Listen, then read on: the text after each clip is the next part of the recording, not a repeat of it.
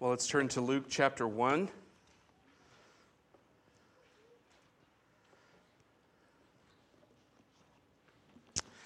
We have been dealing with this introduction to the birth of Jesus. We've seen Luke's own introduction to Theophilus, telling him that he is writing this book of Luke, this gospel, the story of Christ, so that Theophilus may have certainty concerning the things he had been taught. And that, of course, is a message to us as well.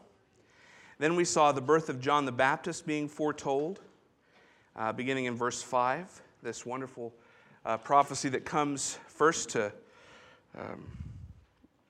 Zechariah, who doesn't exactly pass the test in the way we would want him to. Though faithful, he doubts the angel Gabriel's pronouncement that he and his wife would have a child. And then we see how Mary passes sort of with flying colors. Not that she understands how it all will happen, but she believes the word of the Lord through Gabriel. And this morning we continue to see the faith of Mary and Elizabeth when they meet together, both pregnant, one with John the Baptist and the other with our Lord and Savior Jesus Christ. Let's read beginning at verse 39 of Luke chapter 1, God's holy, inerrant, inspired word. In those days, Mary arose and went with haste into the hill country, to a town in Judah, and she entered the house of Zechariah and greeted Elizabeth. And when Elizabeth heard the greeting of Mary, the baby leaped in her womb. And Elizabeth was filled with the Holy Spirit, and she exclaimed with a loud cry, "Blessed are you among women, and blessed is the fruit of your womb. And why is this granted to me, that the mother of my Lord should come to me? For behold, when the sound of your greeting came to my ears, the baby in my womb leaped for joy. And blessed is she who believed that there would be a fulfillment of what was spoken to her from the Lord." And Mary said, "My soul magnifies the Lord, and my spirit rejoices in God my Savior, for he has looked on the humble estate of his servant. For behold, from now on all generations will call me blessed. For he who is mighty has done great things for me, and holy is his name. And his mercy is for those who fear him from generation to generation. He has shown strength with his arm. He has scattered the proud in the thoughts of their hearts. He has brought down the mighty from their thrones and exalted those of humble estate. He has filled the hungry with good things, and the rich he has sent away empty. He has helped his servant Israel in remembrance of his mercy, as he spoke to our fathers, to Abraham, and to his offspring forever." And Mary remained with her about 3 months and returned to her home. And we thank God for his word and ask him to help us to understand its truths this morning. Well, we have a text that deals with the testimony of two mothers-to-be. They're pregnant with, again, Elizabeth. John the Baptist growing in her womb. She is now, you can see, about... She comes to visit Mary here, goes to visit Elizabeth well into her pregnancy. And Mary is just beginning her own. And we have two sort of speeches given. Elizabeth's may not be really a song, even though it's often considered one of the songs of Christmas. But Mary's most definitely is a poetic song, almost a hymn that she recites. And what we will see in this text is the witness of Elizabeth and John the Baptist in her womb to the announcement of Jesus Christ coming into the world. And then Mary's witness to that same wonderful miracle that is happening within her. And these two announcements, coming on the heels of Gabriel's own announcements to these two families, combine really into a whole testimony to the action of God in initiating this new era of redemption, the new covenant that is coming. That the old is now transitioning to the new. And with John and Jesus, God's salvation has indeed descended unto a fallen world. And in a real sense, John the Baptist witnessed to Jesus, surpassing him, Jesus' own ministry surpassing that of John the Baptist's, begins not in the wilderness, not at Jesus' baptism, but begins right here in his womb. Because, strangely, this is the first time they connect. This is the first time they meet in a weird way.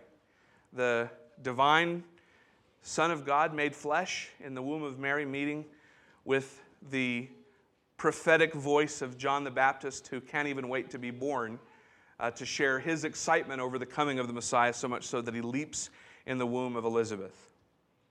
So Elizabeth becomes, in a weird way, sort of an Old Testament prophetess, and joins her son John, who will, once he is born, even though now still unborn, accepts his God-ordained role as the prophet to prepare the way for the Messiah to come and deliver the nation.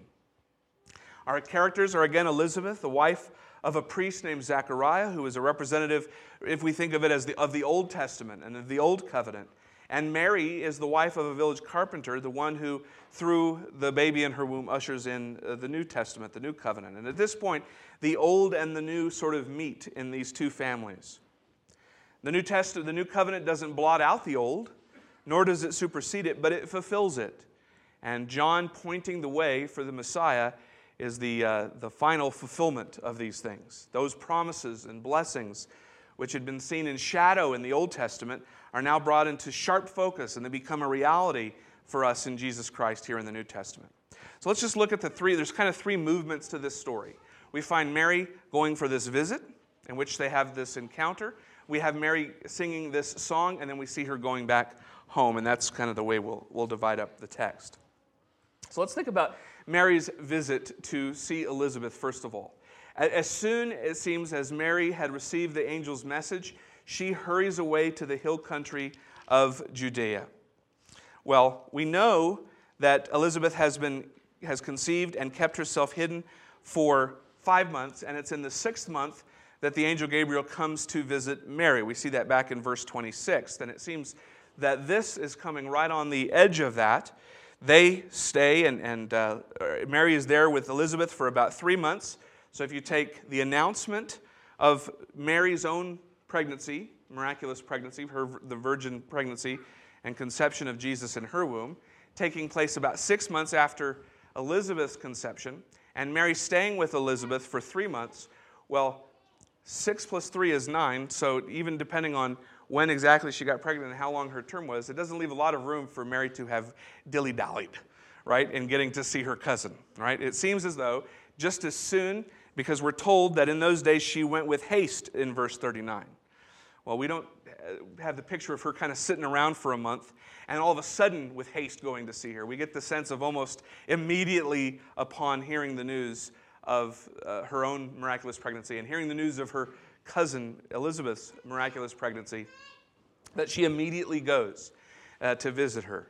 And so as soon as she receives this message, she turns to the hill country of Judea. Now again, we don't know exactly where Zechariah and Elizabeth lived. It was in the south country within easy reach of Jerusalem, because Zechariah as a high priest would have been working in the temple a lot, or in the grounds of the temple in Jerusalem, and so he would have needed to be able to get there relatively quickly.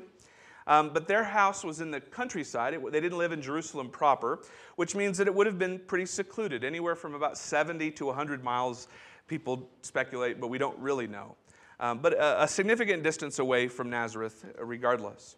And while Mary was there, in this secluded, peaceful place, she begins to meet with her relative Elizabeth, who, and they would have had days of quiet spending the time together. And Elizabeth, remember, up to this point is secluding herself away from the village. She is hiding herself until Mary, in fact, comes. This is kind of the end of her seclusion. This would have been a place where the prodding questions of the neighbors would have been kept at bay. So it would have been good not only for Elizabeth, but it would also, I think, have been good for Mary at the beginning of her unusual and miraculous pregnancy. Well, whatever the people of Nazareth had said or thought, Mary found faith in Judea. There she would be believed. Elizabeth didn't have any hesitation in accepting that Mary was to be the mother of the Messiah.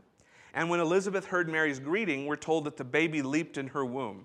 And clearly, because this is written for us, she, at some point in this interaction, realizes that this is no ordinary kick of a baby, but this is a leaping for joy in her womb at the announcement of who was before her. Not only does Elizabeth receive Mary, but the unborn John leaped for joy at the presence of the unborn Christ.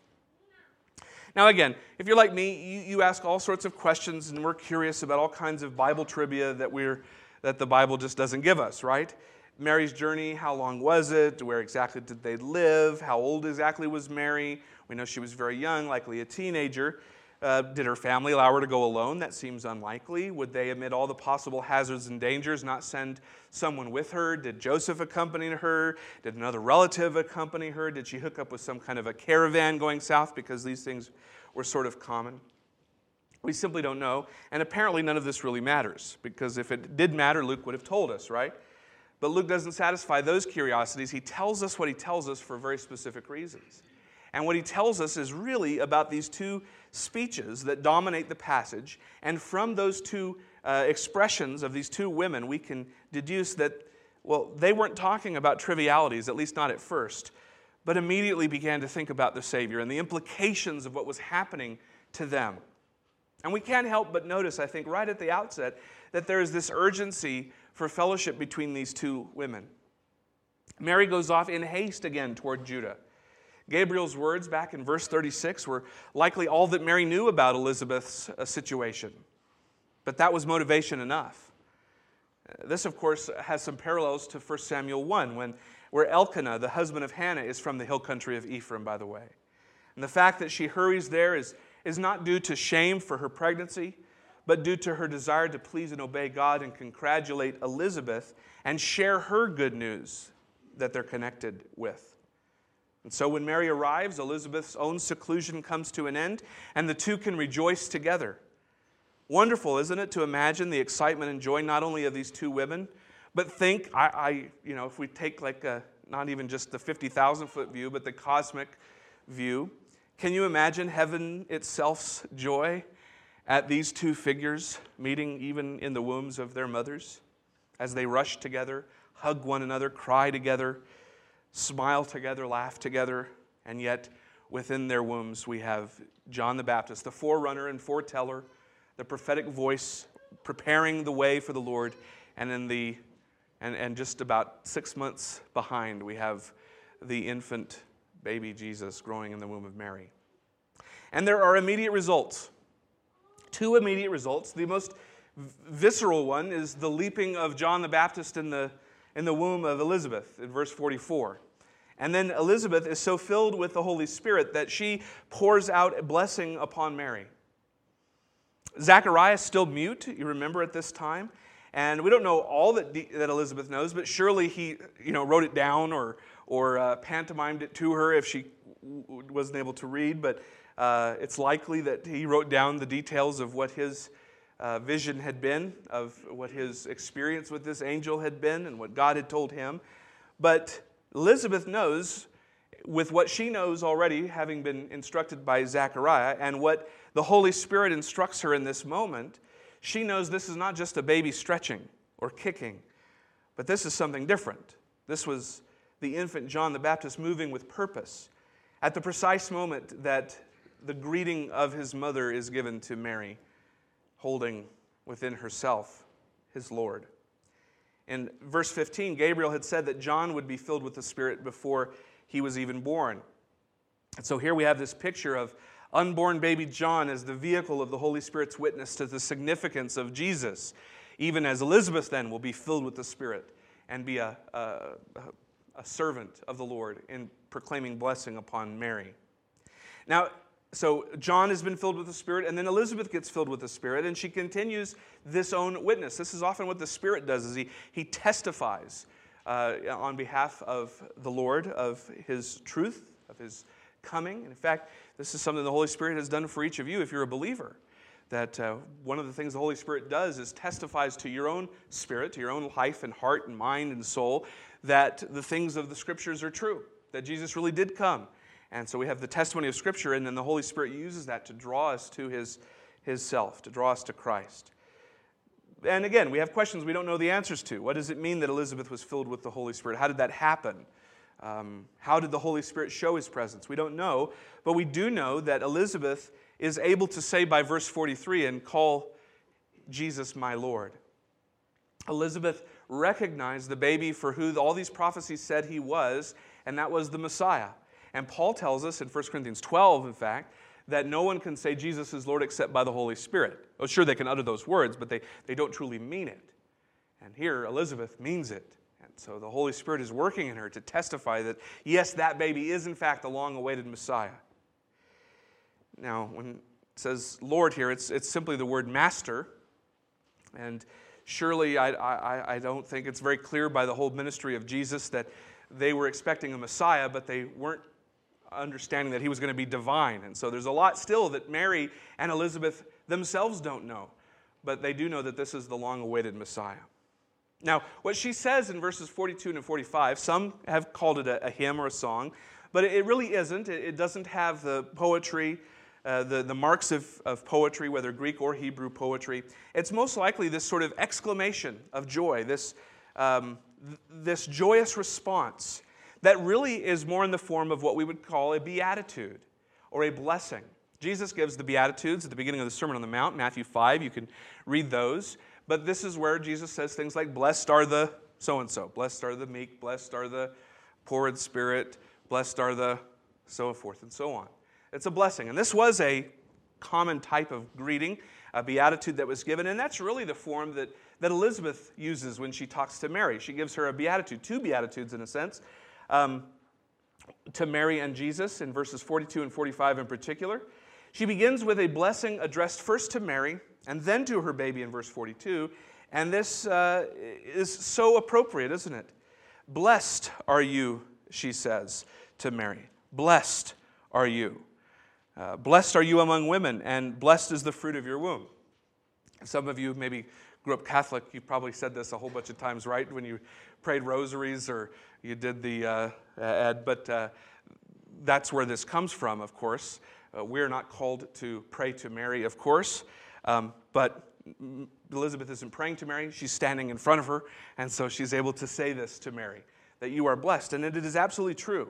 And it doesn't just mean like fortunate, like, you know, that's how we use it sometimes, you know, or happy, you know, when we're on Facebook, we'll just say, just living our blessed life, you know, or whatever it is. I saw somebody saying that the other day. It was, they're living their blessed life now. And I was just like, oh, no. But blessed means more than just I'm fortunate or I'm happy. But in this type of context, blessed always means that God's blessings are being poured out upon you, that it's God's blessings coming to your life, the divine outpouring of joy upon a person. So Mary is blessed among women, and that is absolutely true because there's this sort of superlative that you are the most blessed among all women.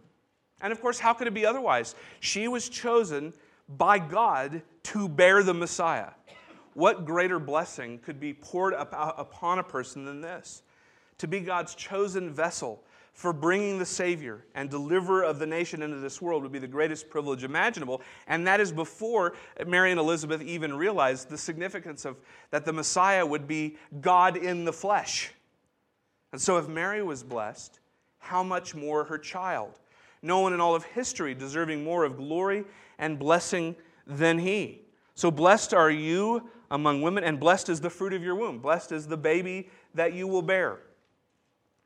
It's similar to the cry of the unknown woman in chapter 11 that we'll meet later on, who says literally, blessed is the womb that bore you, Jesus, and the breasts from which you nursed.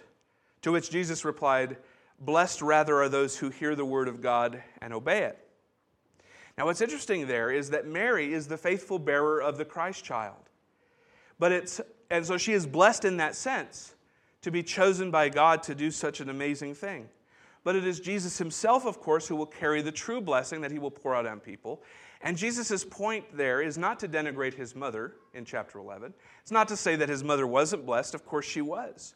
But what Jesus is saying is blessed rather are those who hear the word of God and obey it, that there is a blessing that is available, that is in some ways even beyond the blessing that Mary received, and it's available for all who hear the word of God and believe, trust and obey what God has said. And what does he mean? He means concerning himself.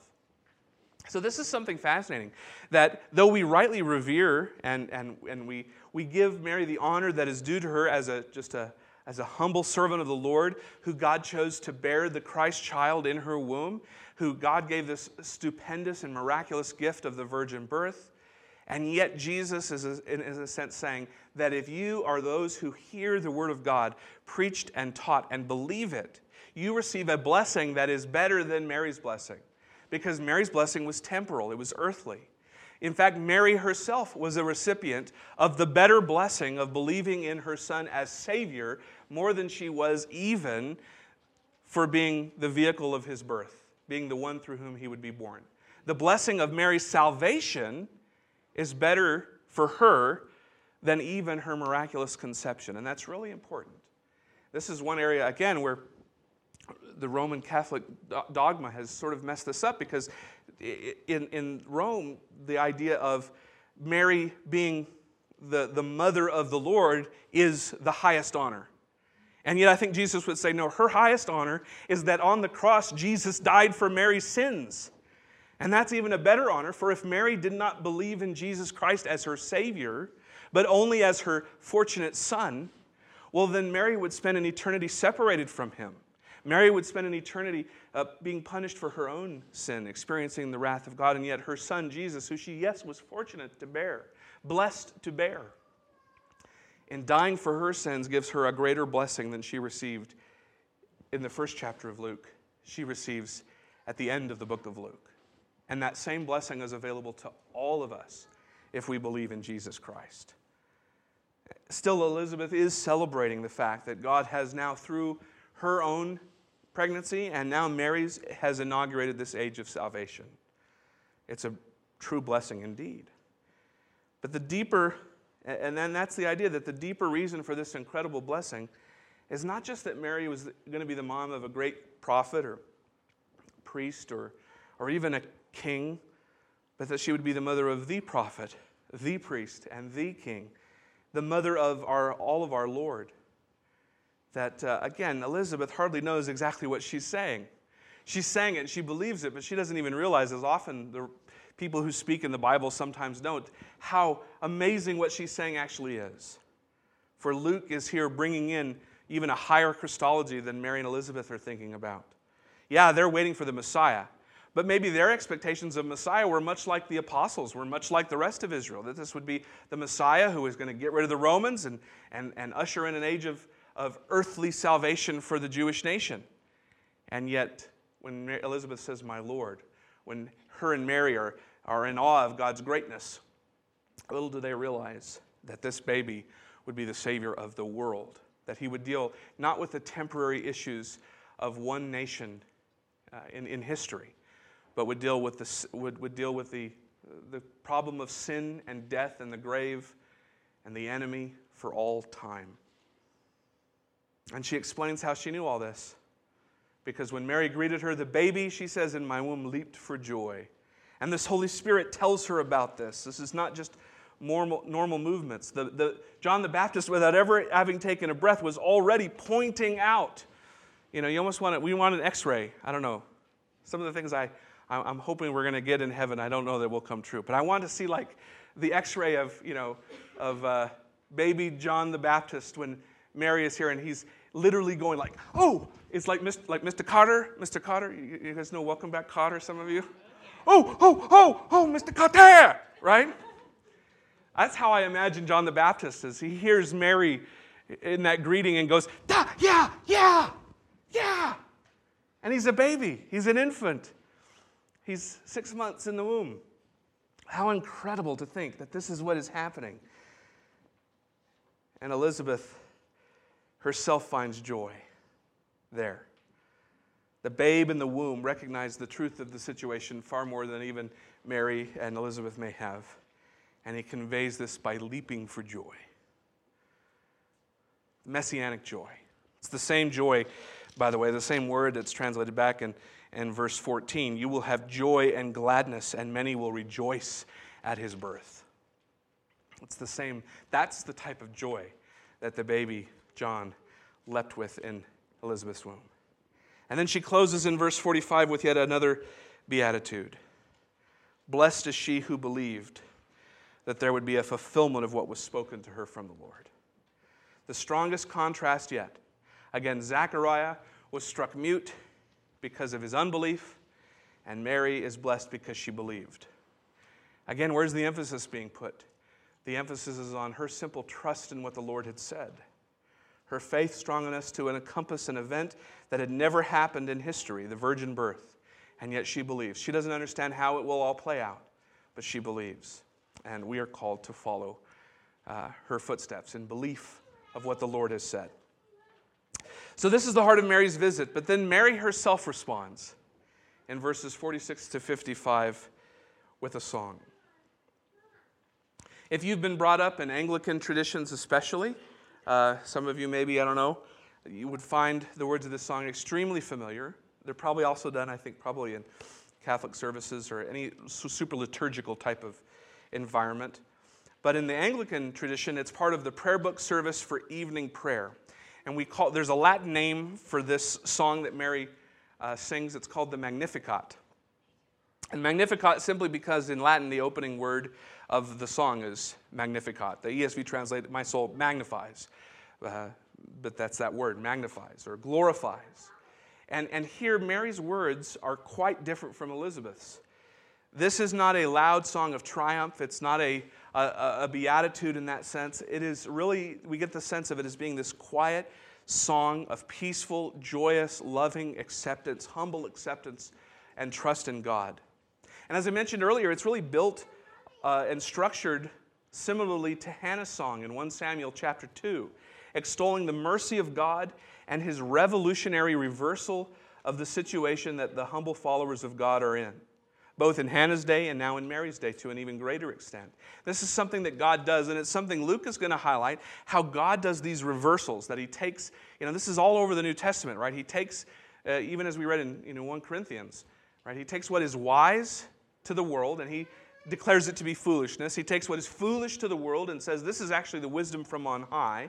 He takes the lowly and the meek and exalts them and brings down the high and lifted up, those who are prideful and arrogant. This is a major theme in Luke, God's reversal of things in the way of the world. And in this song, Mary shows how graciously and humbly she has accepted the privilege that is hers to bear Jesus Christ.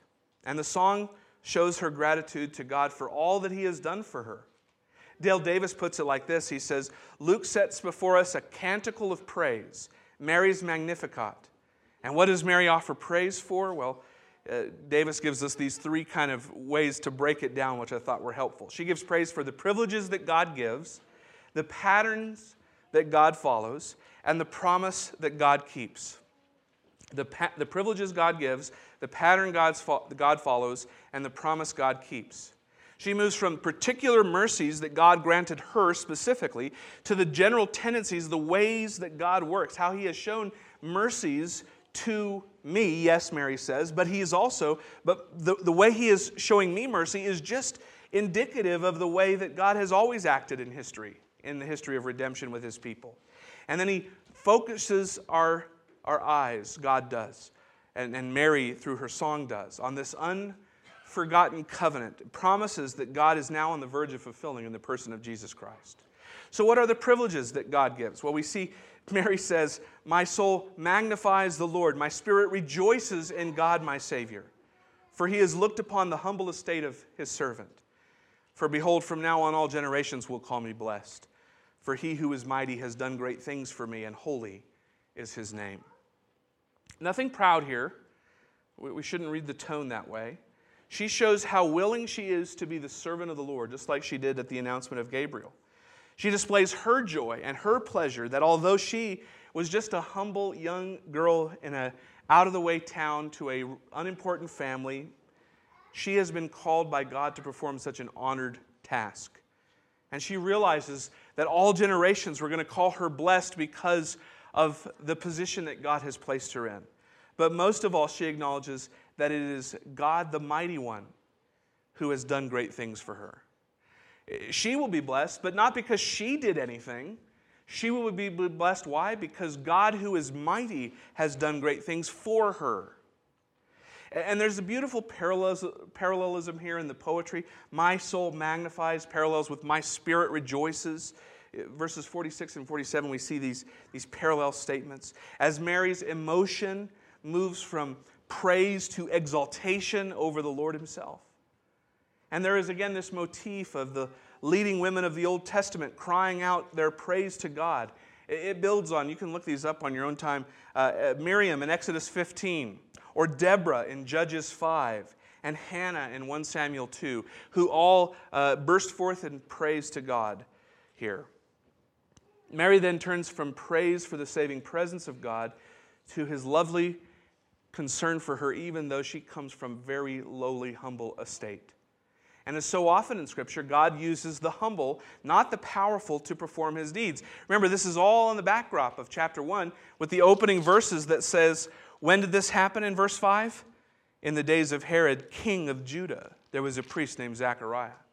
That, no, we don't come, it's like in the movie, if we're zooming in on the map and we zoom in on Israel, and who do we go to? Let's go to the king and find him. It's like, no, that's not where this is going to happen. Let's go to the temple and find Zechariah. Well, a little bit closer, but even he responds with doubt. He's not going to get to talk. Who gets to talk? Who gets to extol the Lord's graciousness? It is not the king. He doesn't get to say a word. It is not Zechariah the priest. He doesn't get to say anything. It is the people who are often marginalized in that society of that age. It is these two women, the wife of the priest and a young girl of no consequence as far as Herod would be concerned. They're the ones through whom the Holy Spirit gets to extol who Jesus is. It's a beautiful thing. He chooses the unlikely and the lowly to perform his deeds. Right? It is the oppressed and powerless. It is the ones who Jesus meets with. He meets and touches the leper, and he deals with the lame and the blind, those who are on the outcasts and marginalized. He sits with tax collectors and sinners. He meets with prostitutes and these people who are on the outskirts of society, and he bypasses the leadership. You ever get the sense that if Jesus had gone first and foremost to the Pharisees, that they maybe would have embraced him? I like to think of the Pharisees as sort of the, Meghan Markle of the New Testament era, just wanting fame, the Kardashians, right? Wanting fame at any cost. And, if the Messiah is going to come, and if he schmoozes us, if he strokes our egos, but Jesus doesn't go to them. He meets first, he's out in the wilderness with his disciples, with that crazy guy, John the Baptist, who eats locust and wild honey. He meets with people on the sides of hills. He has a group made up not of erudite Pharisees who went to the right schools, but he forms a band of fishermen. But that's who Jesus wants to say. He doesn't go to the proud or the arrogant, the boastful, but he begins here with the lowly.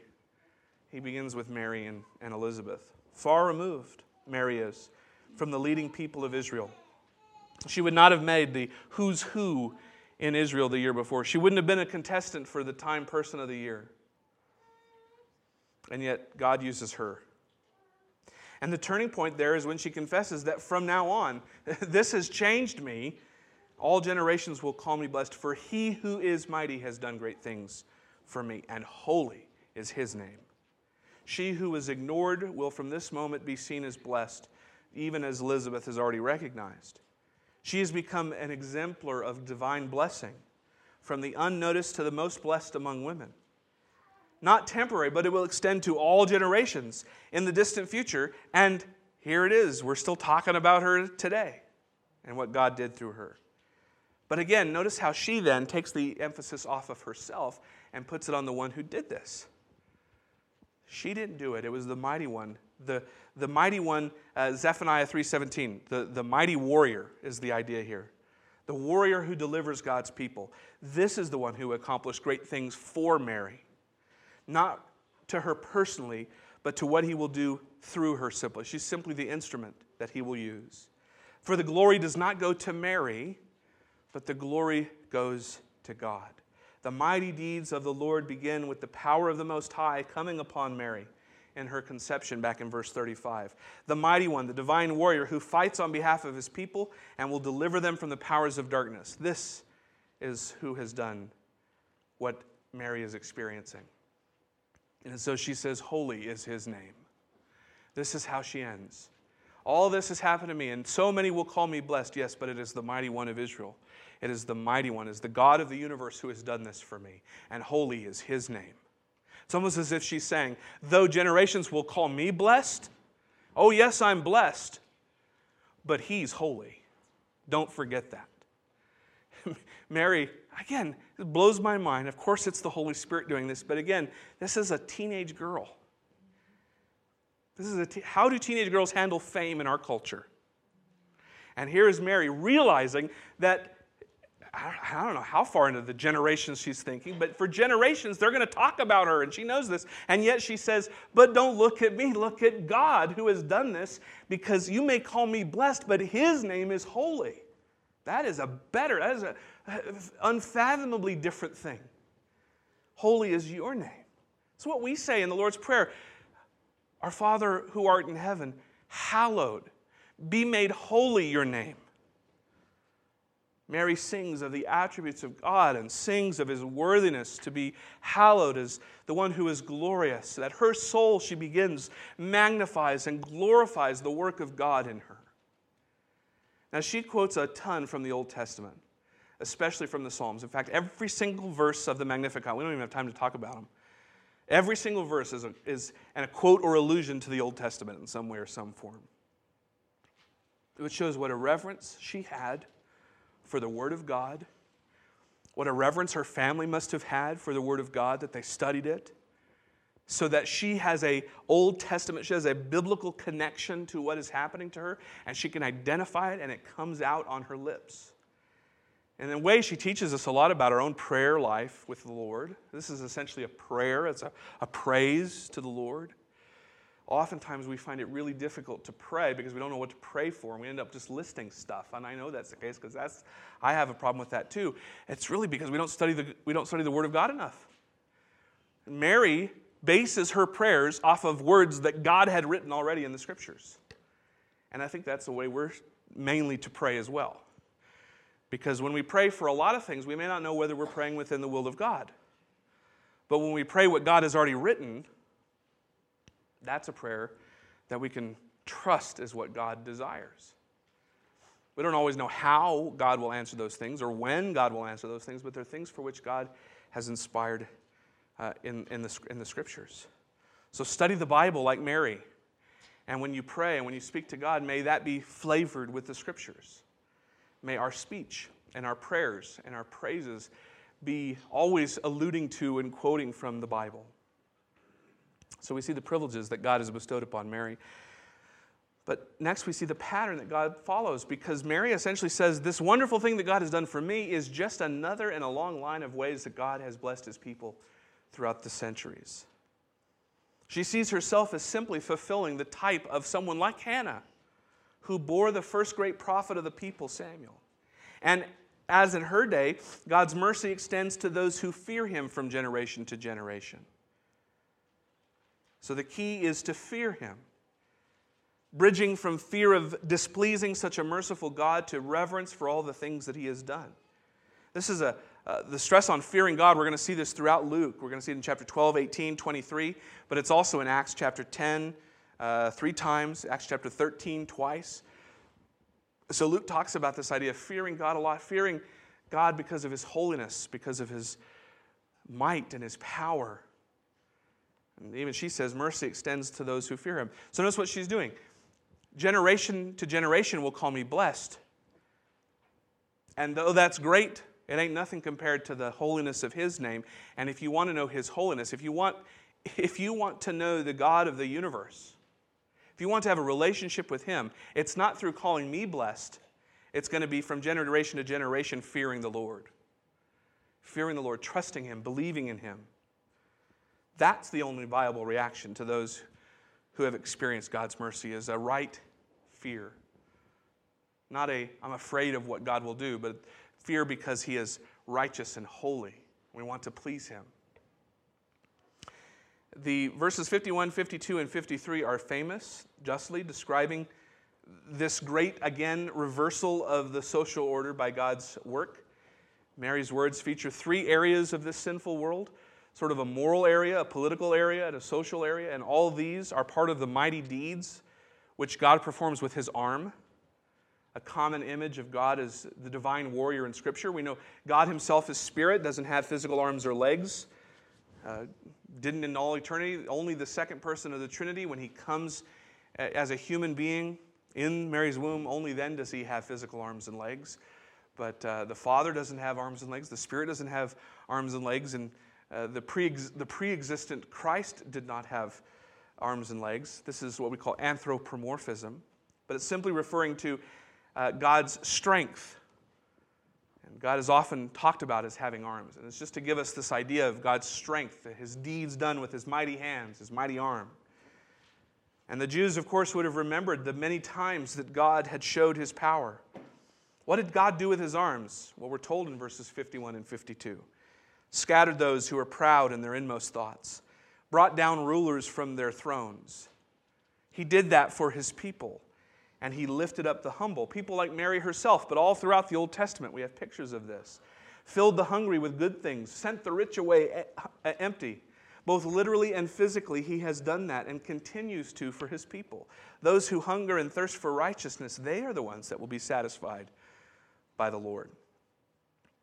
In the moral sense, he scatters those who are proud in their inmost thoughts. The proud are always seen as the enemies of God and his people. Pride is the elevation of the self over God, and it's almost a definition of all sin, which is deifying and making much of the self, wanting to be our own God. Deep down inside, the arrogant think only of themselves. They have no awareness of God, no concern for others, and God says he will scatter those who are the proud. The political revolution, God will bring down rulers from their thrones and exalt the humble. These powerful ruling families, of which Herod and Caesar would have come to mind, will be ultimately removed from their seats of power by the mighty arm of God. In contrast, the humble, those whom rulers mistreat and persecute, will be exalted. Again, total reversal. The social revolution takes place as he fills the hungry with good things and sends the rich away empty. Reverses the order and puts God's people first. Another frequent theme in Scripture, God's concern for the poor. So we see that the promises, that the privileges that Mary gets in particular are but an example of the type of, the pattern that God has shown throughout the Bible and will continue to show in history. But then it ends on looking at God's promises. Promises made and promises kept.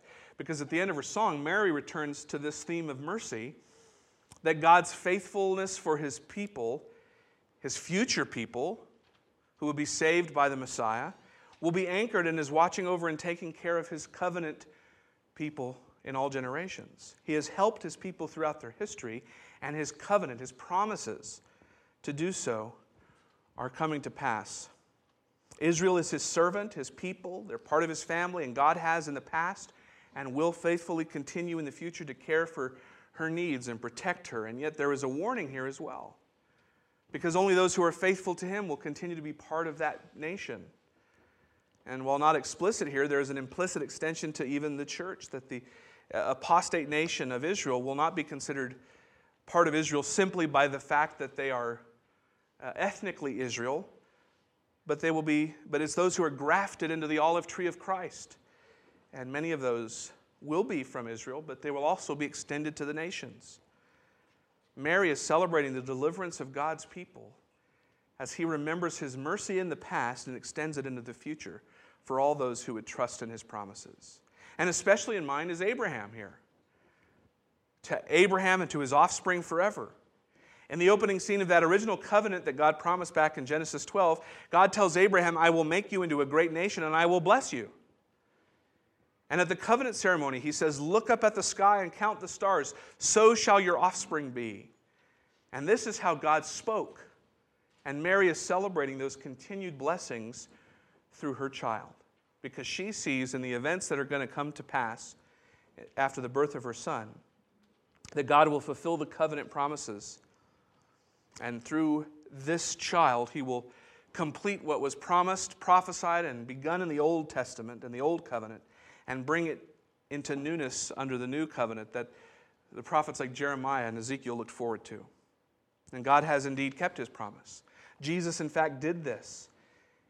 And we now have an even richer fulfillment of those promises of the Old Testament because we see how they came to fruition in the person of Jesus Christ through his death and resurrection, that we might have salvation.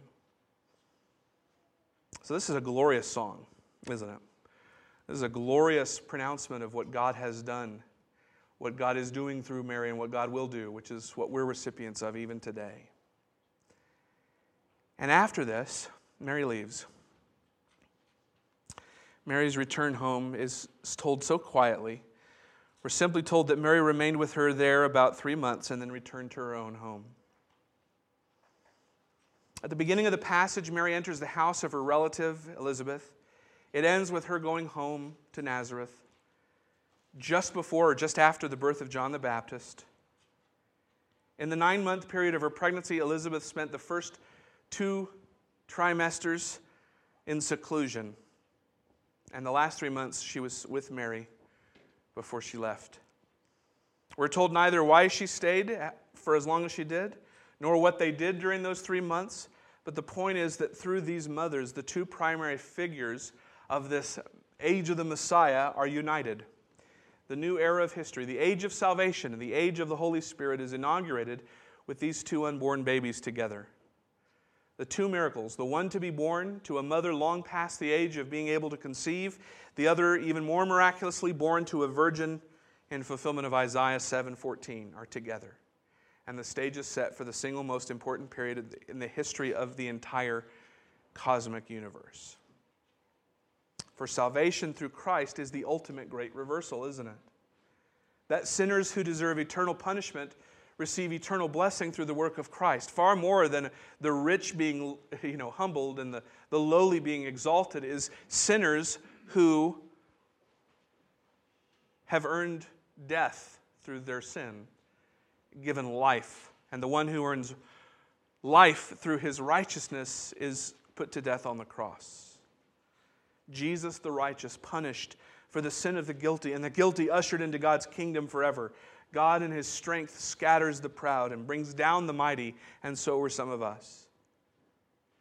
He sends the rich away empty until and unless they realize their emptiness and come to the Savior for food. He exalts the humble and fills the hungry and the thirsty. And Mary declares that this will happen through the Messiah. Paul would later declare, as we read earlier, that it has happened in the lives of those who have been called of God. It's still happening. Consider your calling, Paul says, brothers. For not many of you were wise according to worldly standards. Not many were powerful. Not many were of noble birth. But God chose what is foolish in the world to shame the wise. God chose what is weak in the world to shame the strong. God chose what is low and despised in the world, even things that are not, to bring to nothing things that are. Why? So that no human being, from Elizabeth to Mary, to any of us even today, might boast in the presence of God. We boast not in anything except, Paul says in another place, for the cross of Christ. So Mary's song is reminding us that in the past God had come to help Israel in remembrance of his mercy, and he will do so ultimately through the coming of the Messiah, Jesus. That the blessing God promised through Abraham is finally realized in the person of Jesus the Christ. That God's promise, I will be your God and you will be my people, will carry throughout the centuries from Genesis to the birth of Jesus and continues today for those of us who trust in him. That we are the recipients of God's promises to Abraham. We are part of the generations to come, and we are included in all the nations of the earth that will be blessed. So Mary's song connects to us. And we'll see in the weeks ahead that Mary's song for the nations is a song ultimately of prophecy. It's a song that is really an echo of the song that God's people have been singing throughout all of history, throughout the Psalms and into today. And here's the amazing thing about the way God works. The song is the same. The singers simply change. We sing the same song that Mary sings. We sing the same song that Abraham sang. We sing the same song that Hannah sang. For we trust not in our might, but we trust in the mighty one of Israel, who does great things for his people. The song is the same. The singers simply change. And today we sing the song of salvation, the song of God's magnificence in the sending of his Son to be our Savior. May we sing that song this Christmas. May that be the main song that we sing this Christmas. Not a song of ourselves, not a song of this world, not a song of the great and the mighty, but may we sing the song of salvation in our generation and for generations to come. May we teach them how to sing this song as well. Let's pray. Father, we are grateful for Mary's song because it points us to Jesus, our Savior. And though Mary, of course, is blessed, and we'll continue talking about her because she's an integral part of this story, she's integral because of who she had in her womb. Her importance comes because of what you did through her, not anything in and of herself. And that's the same way we feel, Father, that we are blessed, not because of anything we do, but because of what you have done in your Son. So may we continue to sing with the chorus of the redeemed from out every generation, the song of your salvation, that through Christ you have saved your people from their sins. You have rescued and delivered us from our own waywardness, our own hard-heartedness, and you have brought us to be part of your family. That we've been born again, not by the will of man, but by your will. And we are humbled, and yet we are joyous because of what you have done for us, because you, the mighty God of Israel, have done great things through your mighty arm. And we pray that you would continue your work of doing great things in this world through the salvation of people from every nation, tribe, and tongue, so that one day this song of salvation would resound over the earth as water covers the sea. And so, Father, help us to make much of and magnify the name of Jesus Christ, even this morning before we leave. And help us to focus upon that this Christmas at our Eve service on Friday, and throughout not just Christmas time, but every day of the year. Father, may you provoke our hearts to sing this song in myriad of ways, with myriad of tunes, with a myriad of voices and a myriad of languages, until your Son comes again. And then the redeemed from all of ages will join with the angels and sing this song into eternity. How grateful we are for the gift of Jesus this Christmas. And help us now to respond in a song to you. For we pray in Jesus' name. Amen.